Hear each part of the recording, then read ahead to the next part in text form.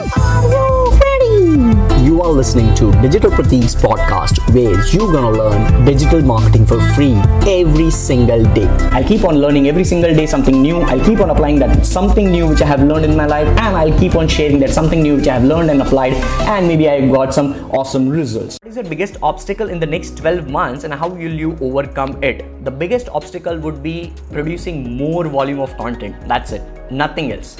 Like, I want to actually create 5. So like the current challenge, which will start actually from April month, I have a goal of producing 5 podcast episodes every single day, right? Every single day for the next entire 2019 remaining whatever number of months is. So currently I'm today, like I uploaded one of my podcast episode, which is 100th episode. Like, wow.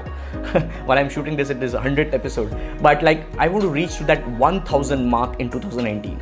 So if I calculate that, I have to on an average produce 5 episodes of podcast, and that is just podcast, right?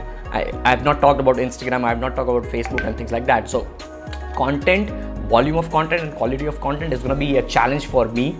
My quality is good, my quantity is currently good, but still I think that it is less and I want to make it more. So yes, I have to build a strong team which could understand my thought process, which can understand how I want to put up my brand in front of audience when it comes to content marketing, content creation, content distribution.